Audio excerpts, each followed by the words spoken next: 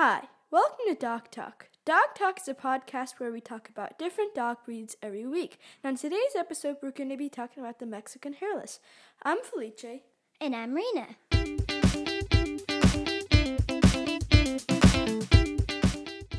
Welcome back. As I said before, today we're going to be talking about the Mexican Hairless.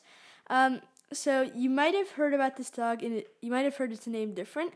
So I'm going to try to pronounce it here, but it's really hard to pronounce. I'm going to say Xoloitzcuintli. So Yeah, but they write it. Xoloitzcuintli. But you write it with an X. Yeah, like you write it Xoloitzcuintli.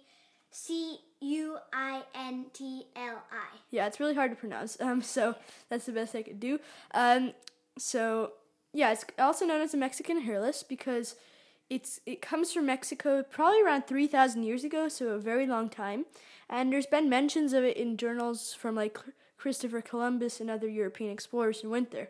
So now back then it used to be a very sacred dog, and it was named after What is sacred? Sacred means like very special dog, and it was named after the dog-headed god Xolotl. I'm not sure if that's how you pronounce it, but you write it Xolotl.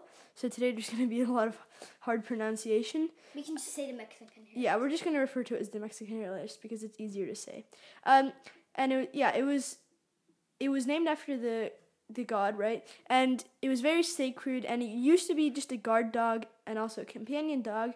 And it was also sometimes sacrificed and buried with their owners to kind of like guide them to the next world. It's kind of like the Egyptians mummified their pharaohs, thinking it would help them go to the like underworld or whatever they called it. So that was like kind of brief history there. And nowadays, they use them mostly just guard dogs or just companion dogs. They're relatively rare.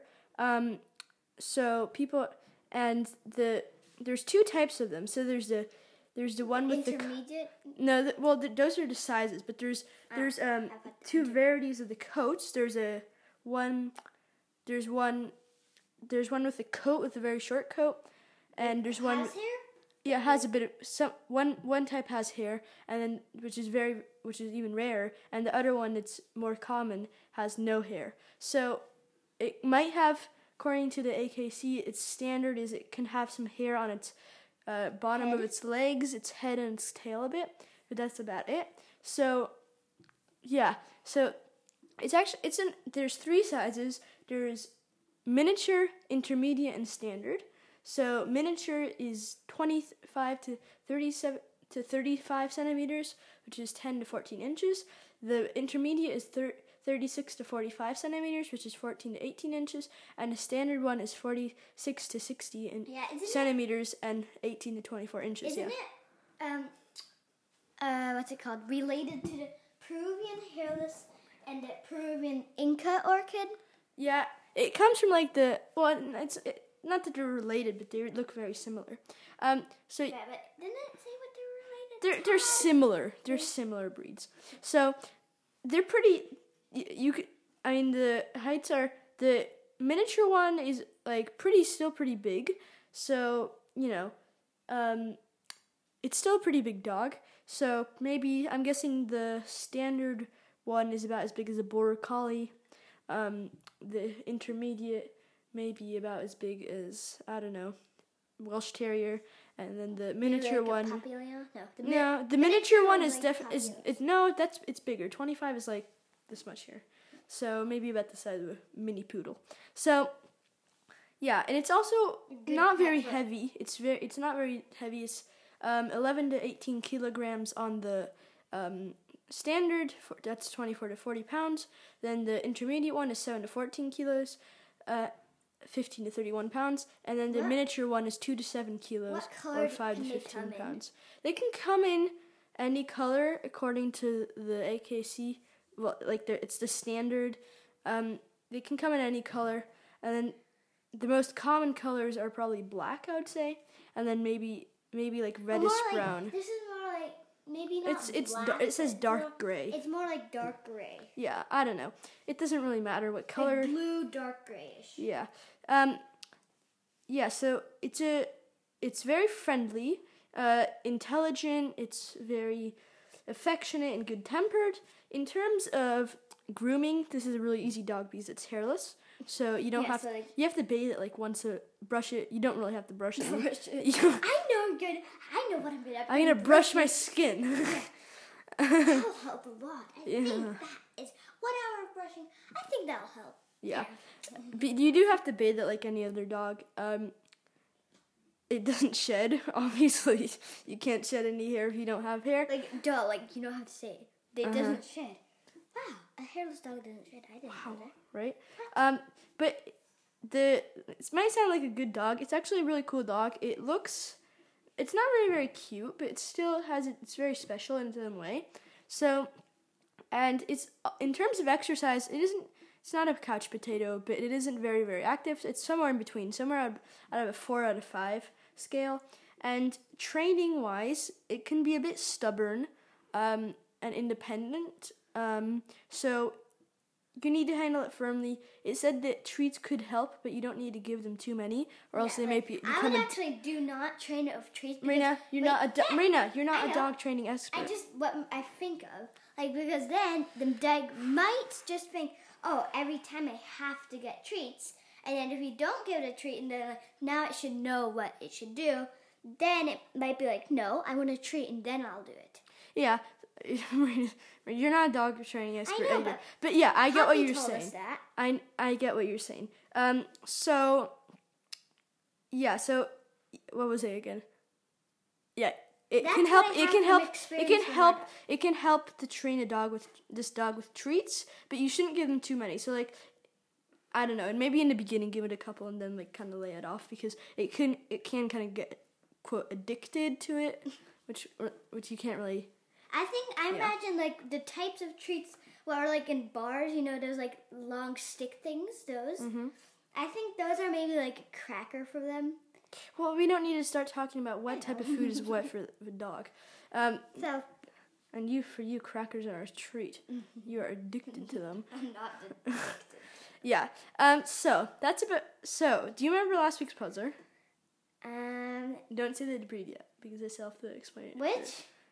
Remember the last week's puzzle, the one we did in the car. Remember?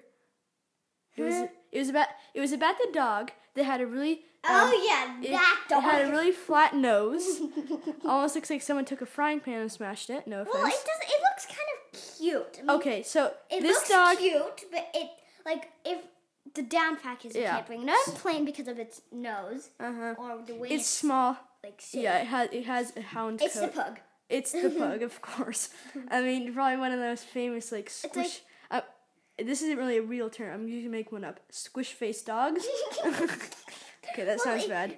That sounds bad. Squish, but it's pretty cute. I mean, I would agree. If I could get a pug and they could get on planes, I'd get one if they didn't have breathing problems. What about the Cavalier? That would get. It's the same thing as a pug, except it has silky hair. Cuter. No, please do not break the book, Lena. Okay, so today's puzzler is going to be about a Spitz-type dog. So Our dad had one. His name, was it a he or she? I don't know. I think it was a he. His name was Coco, or short for coconut, but like, because he was very white. Or he or she, I don't remember, but I'm just going to refer to him as he. He was very white, and it's a Spitz-type dog. I'm pretty sure he said it was a she. Yeah. Okay. It's just it looks similar to a Samoyed, which is it usually comes in white, but it can come in different colors. It's a bit like the Pomeranian. Of course, not like a pink dog. Once there's didn't it say there's a Tibetan Mastiff? Yeah, they can come in red. Bought for how much? $1.8 million. 1.8, just because it was reddish. Yes. Like orange. But Marina, let's get to the puzzle. So I'm gonna start over because Marina just kind of distracted me. So it's a Spitz-type Marina. It's a Spitz-type dog. It's small. It's like a Samoyed, but just smaller. Looks a bit like a Pomeranian, but usually white. And not so much of like it comes in 3 sizes. Miniature. I forgot the sizes. Medium. Miniature. Here we go. Miniature, medium, and standard. And I don't remember the heights, but yeah. And it's a bit like a Pomeranian. And yeah. So if you remember what dog breed we're talking about, then just remember it or write it down somewhere, and then on the next episode we'll tell you what it is. So apologies again for the last couple of episodes where we screwed up on the puzzlers. Yeah, that was not very good. Today's puzzler is the Chow Chow. And then the next time, we describe a hairless. It's like kind of like we describe a hairless dog, and the next time we're talking about the Chow Chow. And it was like today's puzzler is the Chow Chow, and you got it correct. Yes, bravo! You didn't even have to think one time. You only have to listen.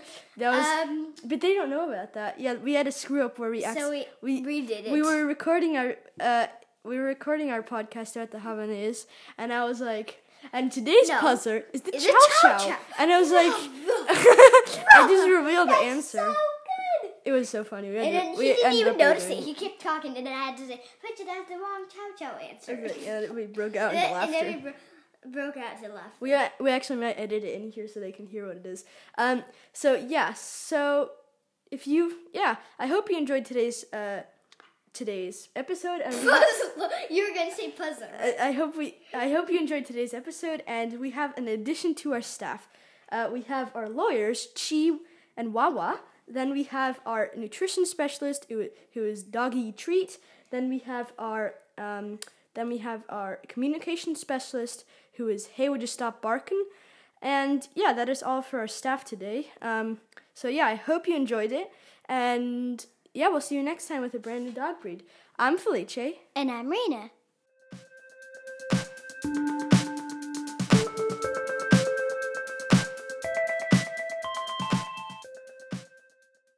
So today's puzzler is the Chow Chow. Don't! You just said it! Jeez, how stupid am I?